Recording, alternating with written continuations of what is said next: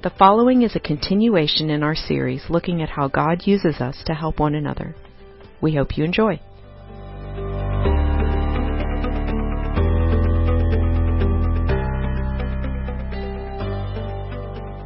Let's pray. And tonight we're going to ask the question, who first gives us help? So let's pray. Heavenly Father, thank you for this evening. Thank you for this time that we can come together and that we can be in fellowship with one another. And we pray that as we open your scriptures tonight, that you would teach us about what it means to fear you over fearing man and how that plays out in our faith. And I pray this in Jesus' name. Amen. Okay, so we have been working through a book called Instruments in the Hands of the Redeemer by Paul David Tripp, which is a fantastic book if you ever have a chance to read it. And he shares an opening illustration from early on in his ministry. It's kind of lengthy, but I want you to bear with me because this actually helps paint a picture of what we're going to be talking about tonight. So Paul David Tripp, he says, when I was a young pastor, I loved to preach. I worked hard on my sermons. I planned my preaching series a year at a time. I prepared weeks in advance for every message and developed creative outlines to support my key points. I carried sermon files around with me so that I could add and delete illustrations when inspiration struck. I would preach each sermon to myself until I almost completely memorized it, so I'd only need a brief outline from the pulpit. I tried to preach it with passion that matched the content of the message. I was sure our congregation was being well fed on spiritual food that I was serving them each week. One day, a member of the congregation asked to meet with me privately, and I was so excited. I was convinced that my preaching had convicted Pete to talk about things that God had exposed in his heart. But when we sat down, Pete said, I know you probably think that I'm here to talk about me, but I'm actually here to talk about your preaching. You're killing us. At first, I thought it was just me, but I know that there are others that feel the same way. You're driving us crazy. So I'm here to give it to you straight. And he said, is it the content or the delivery that upsets you? And he says, it's the whole thing. But I have a solution. And he handed me a set of tapes by a well-known preacher and said, just listen to these and do exactly what he does, and you'll understand how to preach a decent sermon. To which Paul David Tripp went home devastated. He says, I knew that the conversation had affected me, but I didn't realize how much it did until I got up to preach the next Sunday. Everyone looked normal to me except for this guy named Pete. His head seemed to be the size of a blimp. Everywhere I looked, I saw his disappointing face. I stumbled and stammered my way through the sermon and was relieved when it was finally over. The next Sunday was the same. I felt as if only Pete and I were in the room, feeling his judgment. By the third week, I was determined to get Pete to approve of my preaching. And although I didn't fully realize it, I tried to craft a sermon to his liking. But they were not me, and it did not fly. This went on for about 2 months until the oldest lady in our congregation approached me after the service. She said she wanted to talk about my preaching. To which he said, oh no, not you too. She pointed her finger and said, Paul, I don't know what has happened to you or what has gotten to you, but you've lost your freedom in preaching. You may be preaching out of fear or the need to please, but something is wrong. You need to get up tomorrow and prepare what God has given you to preach, and then preach it with courage or we're all in trouble. And with that, she walked out, and he stood there knowing that she was exactly right, that he had quit serving God and begun preaching to please Pete. He'd been evaluating his success of each effort by the reaction of one person, Pete, as opposed to the true audience, which is Jesus. So I share that illustration with you because that actually is something that you and I do so often, that when we hear critique from somebody, it often feels like it is the loudest voice in the room. So have you all ever been critiqued by somebody? They pointed out something wrong that you've done, okay? And a lot of times, here's how critique goes. Someone approaches you.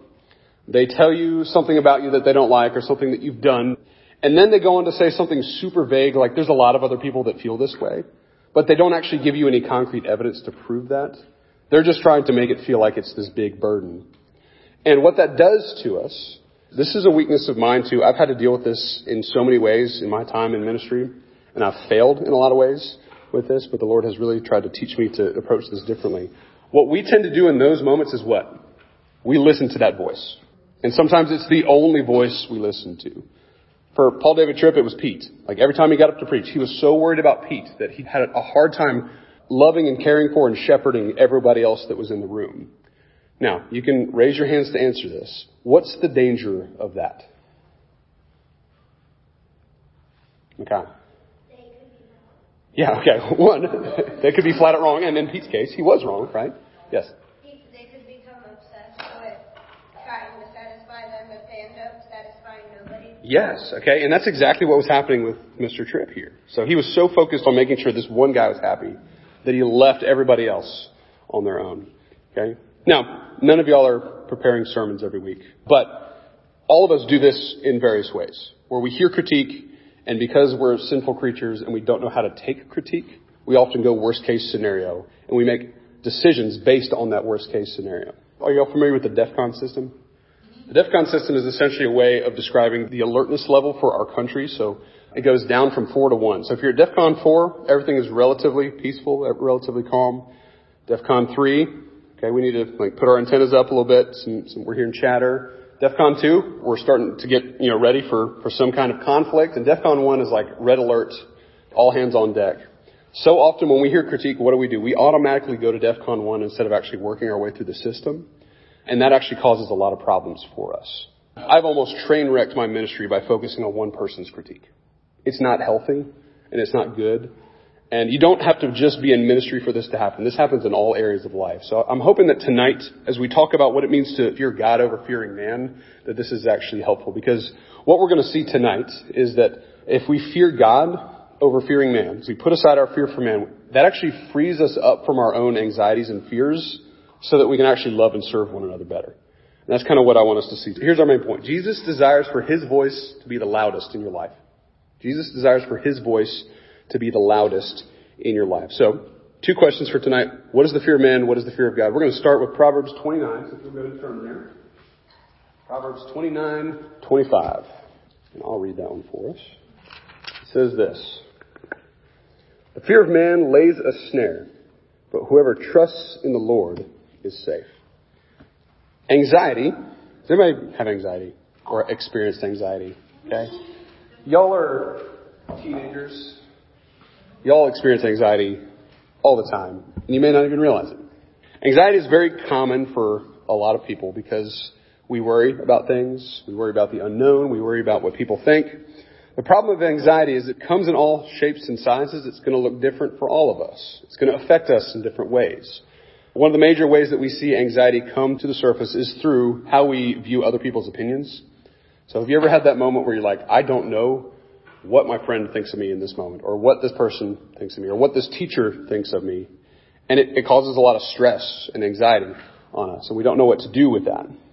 See, when we desire the approval of others so much, so often that comes at the sacrifice of the true audience, which is God himself.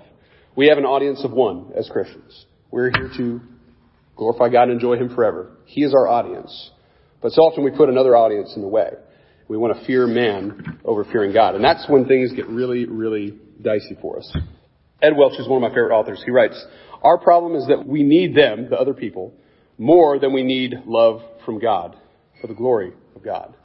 Okay. Solomon tells us the fear of man will prove to be a snare here. Do y'all know what a snare is? It's essentially a trap. When you trap an animal, you trap him in a snare so that you can either relocate it, eradicate it, kill it, whatever it be. But there's this picture here that when we fear people's opinions over that reverent fear that we have of God, that actually puts us in a trap. It traps us. And when you're trapped in something, you can't get away from it. We are trapped in this fear. So an animal that's caught into a trap can't perform its basic functions. When we are so enveloped in fearing man and other people's opinions, we are going to be enslaved to that fear. We're going to be enslaved and trapped in that fear. And we also will not be able to perform our basic functions as Christians. So the whole idea of glorifying God and enjoying him forever is incredibly hard when all we care about is Pete's opinion. If that's the focus, then we're actually taking our eyes off of the glory of God and trying to, in a sense, glorify Pete. Okay? And say, I want his approval. I need his approval. Here's a couple ways that we can see ourselves caught in this snare. Do you ever find yourself constantly wondering about your interactions with people? Do they think I'm stupid or lame? Did I talk too much? Did I talk too little? Did I say the right things? Did I say the wrong things? Do you ever find yourself constantly wondering how things went after big events? So like sports, theater, tests, how people view you. Did I do a good job? Is my teacher in a good mood today while they're grading? Will so-and-so be proud of me? Will so-and-so be ashamed of me? Do you ever find yourself constantly wondering about how you are viewed by others? Do they think I'm a hard worker? Do they think I'm lazy? Do they think I'm unprepared? Do they think I'm a faithful Christian? Do they think I'm a good leader? Do they think I'm a bad leader? If you find yourself constantly asking these types of questions, then it's probably a good sign that your heart is in a place where you're fearing man more than fearing God. And I don't say that as a means to shame you, because we're all there, right? We all experience that. I experience that. But that should be a place where you can step back and say, you know what? I'm asking a lot of these questions. I think I need some help. And there's nothing wrong with admitting that, okay? All those questions that I just read you, they aren't bad questions. But if they're the only questions you're listening to, then something's off. And when we base our whole existence on the answers to them, that is the heart of fearing man over fearing God. So how does the fear of man show up for you? This is an illustration I read this week. During the hardest moments of a particular difficult year, this was in 2020, Bible searches soared online. So people were constantly searching for Bible verses in the year 2020. The app YouVersion, which is a Bible app, saw its increases searched by 80%, nearly 6 million worldwide. And you know what the number one verses that were searched that year were? Isaiah's assurance to do not fear was the number one search. In the U.S., in India, Africa, and the Netherlands, in the Philippines, and Ghana was Philippians 4:8. Do not be anxious. There's this sense of when we feel this anxiety, we long for security, but too often we find security in the wrong places. We want to find security in what Caleb thinks of my message tonight, or what my parents thought about how I played on the sports field, or how my teacher views me. So often we place so much stock in those opinions, and that's not to say that those opinions don't matter. They do, but we often get them unprioritized. I don't know if is that a word? The priorities are all mixed up. So we need to be reminded from the scriptures that the fear that we should have, not that this is easy, the fear that we should have comes in our reverent fear of God, as opposed to fearing other people. And when we do that, it actually frees us up a little bit. It frees us from that burden. It frees us from that enslavement. It frees us from that snare. And actually gives us the ability to shepherd and care for one another better. So let's look at this fear of God from 2 Corinthians 5:14 through 6:2. Caleb's going to come up and read that for us. For the love of Christ controls us, because we have concluded this, that one has died for all, and therefore all have died. And he died for all, that those who live might no longer live for themselves, but for him who for their sake died and was raised. From now on, therefore, we regard no one according to the flesh. Even though we have once regarded Christ according to the flesh, we regard him thus no longer. Therefore, if anyone is in Christ, he is a new creation. The old has passed away. Behold, the new has come. All this is from God, who through Christ reconciled us to himself and gave us the ministry of reconciliation. That is, in Christ God was reconciling the world to himself, not counting their trespasses against them, and entrusting to us the message of reconciliation. Therefore, we are ambassadors for Christ, God making his appeal through us. We implore you on behalf of Christ, be reconciled to God. For our sake he made him to be sin who knew no sin, so that in him we might become the righteousness of God. Working together with him, then, we appeal to you not to receive the grace of God in vain. For he says, in a favorable time I listened to you, and in a day of salvation I have helped you. Thank you. Okay, so the fear of God. When we hear the fear of God, we hear the word fear, and we sometimes struggle with what that means. So if you had to define what fear of God means, what would you say? Deja. A healthy dose of reverence. Okay, so how would you define the word reverence? Yeah, okay, so it's kind of a respectful view. So it's kind of the same way that, like, when I look at the ocean, I have a healthy fear of the ocean. Because of sharks. But the ocean is big, it's powerful, it can overtake us if we're not careful, right? So when I look at the ocean, I have a respect for the ocean because I know that it is so much stronger than me. And I know that if I'm not paying attention, the waves can throw me down and knock me over. There's a healthy respect there, a healthy fear. And that's kind of what we have when we fear God. There's a healthy, reverent respect for God because he is all powerful. He is all knowing. He is big and he's strong in ways that we are not. Verse 17 tells us if anyone is in Christ, then he's a new creation. The old has passed away and the new has come. So as we want to reshape the ways that our fears work, we have to start here. The fact that we are new creations. If we don't start there, then we're going to miss out on that transformation. If we start focusing on ourselves, then we're always going to have that fear of man. But if we start with the fact that we are created new in Christ, then that actually begins to work in us. And because the fear of man will always distract us from that reminder that we are a new creation. Okay, Jesus wants to free us from the burdens that we feel. Verses 18 to 19 show us that. So look at verses 18 and 19 real quick. In verse 18, all of this is from God. Christ reconciled us to himself gave us the ministry of reconciliation. Verse 19, in Christ God was reconciling the world to himself, not counting their trespasses against them, entrusting to us the message of reconciliation. He did all of this. We did none of it. He's the one that's doing the transformation. He's the one that's doing the work. And he gives us that calling, and we're called to be something specific. You all right? Need some water? Okay, I just want to make sure you weren't like choking on a piece of bread. So we're called to be ambassadors. And what is the job of an ambassador? You can answer this. Okay, to represent your country or to represent something. Just something. You can be an ambassador for anything. An ambassador represents somebody else. All of their work is based on something else. They don't represent themselves. They represent a country. They represent a brand. They represent a person. Everything they do is geared towards that representation. So their personal opinions have to be put aside. Okay, so if an ambassador starts giving out their personal opinions at a meeting abroad, they can really get themselves in trouble. And they can also ruin relationships between countries. So an ambassador has to stay focused on their task, which is serving someone else. There's an appropriate time and place for us to speak our opinions, but for ambassadors, they have to put those aside. Here's an example of an ambassador ruining something for the person they represent. So Oprah Winfrey was once convinced to represent a specific product for Microsoft. And Microsoft thought that they had hit jackpot when they got Oprah, because when Oprah says anything, what do people do? They listen, all right? And they all get cars. You get a car. You get a car. So they wanted her to support and promote this product. It was the Microsoft Surface. It was essentially the Microsoft version of an iPad. And here's what happened. Okay, she's supposed to promote this product, but at the time when this came out, the Microsoft Surface didn't have a Twitter app. So she had to do all these tweets to promote this product from her iPad. Okay, and, you know, a lot of times on our phones it says sent from so-and-so's iPad, so-and-so's iPhone. So here she is trying to promote this product from a opposing company's product. And let's just say that people start to notice this, okay? And it didn't go well for Microsoft. They spent somewhere between $1.5 to $1.8 billion on this marketing campaign. And it didn't work. Okay? And it was because the ambassador for the product didn't represent their product very well, okay?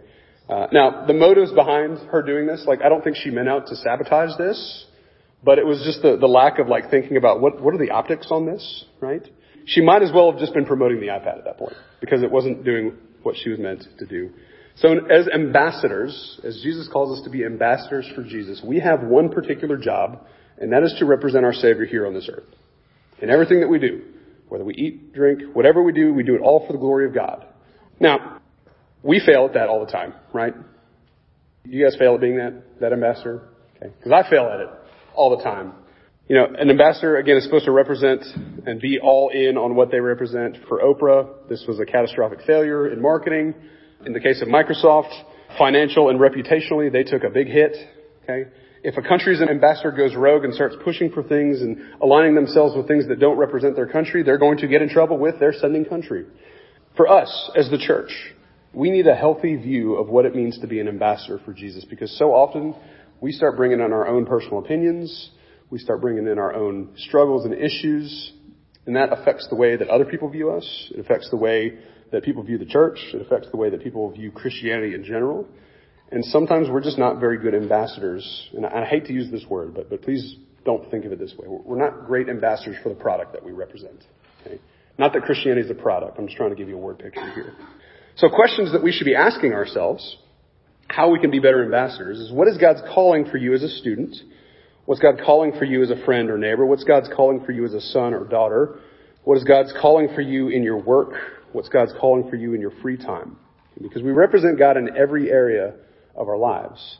And if we only think that we represent Jesus on Sunday mornings and Wednesday nights, then all those other times during our week that we should be representing Jesus, we might see those failures. We might see ourselves promoting something worldly or something different. So we need to be mindful of how we're representing God. Because the problem is that oftentimes we forget, or even worse, we don't want to be ambassadors for Jesus.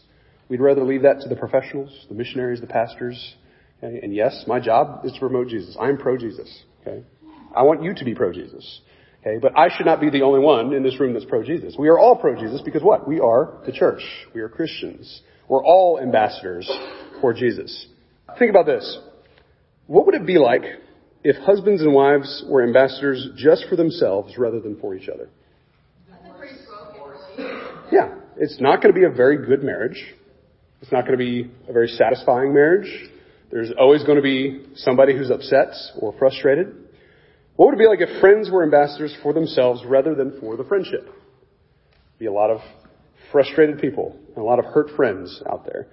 What if employees were ambassadors for their own interests rather than for the job that they did? Okay? Yeah, they would probably get fired and they wouldn't do their job very well. So in all of these cases, the focus is on who? The individual, rather than what they represent, rather than what they're being an ambassador for. This is why this will never work. Because if we're approaching things selfishly, we're always going to be worried what other people think. We're always going to be worried about how we performed or how we did. And that's going to lock us into that snare where we can't actually love each other well and love Jesus well. And that's why this healthy fear of God is the space in which we need to operate. I want you to see that the true change that comes in your life and the change that comes in other people's lives comes from this kind of posture. It comes from this, I love God so much and I know He's powerful. I know that He can forgive my sins. And I know that He is working in me. I know that He is the one that has made me a new creation. And because of that, here's how I desire to live. And here's how I desire to treat other people. Here's how I desire to receive that critique. Am I going to take it so personally? Can I actually receive it without getting so bent out of shape? I want you to ask God to help you quit being ambassador for yourself, but rather for Him. Because this world is screaming for your attention, and this world is telling you that who do you need to be an ambassador for? What does the world tell you? Yourself. All the advertising, all the TV shows, all the movies, they're all saying it's all about you. And the scriptures are very clear that life isn't about us. And if life was about us, then, life stinks. Because how's it working out for us? If we're all selfish, we're all going to make each other mad. We're all going to disappoint each other. But if we focus on our love of God, that will translate into love for one another. It'll help us to help each other. It'll help us to walk alongside each other. It'll help us to be that support for one another. So we need to fear God and not fear man. Amen? All right, let's pray. Heavenly Father, thank you for this time. Thank you for these passages that direct us towards how we need to live life and how we need to focus on things. I do pray that as we spend some time tonight, not doing small groups, but doing a few different things, Lord, that you would help us to just reflect on the beauty of the transformation that you do in us, Lord, and how that actually works itself out, Lord.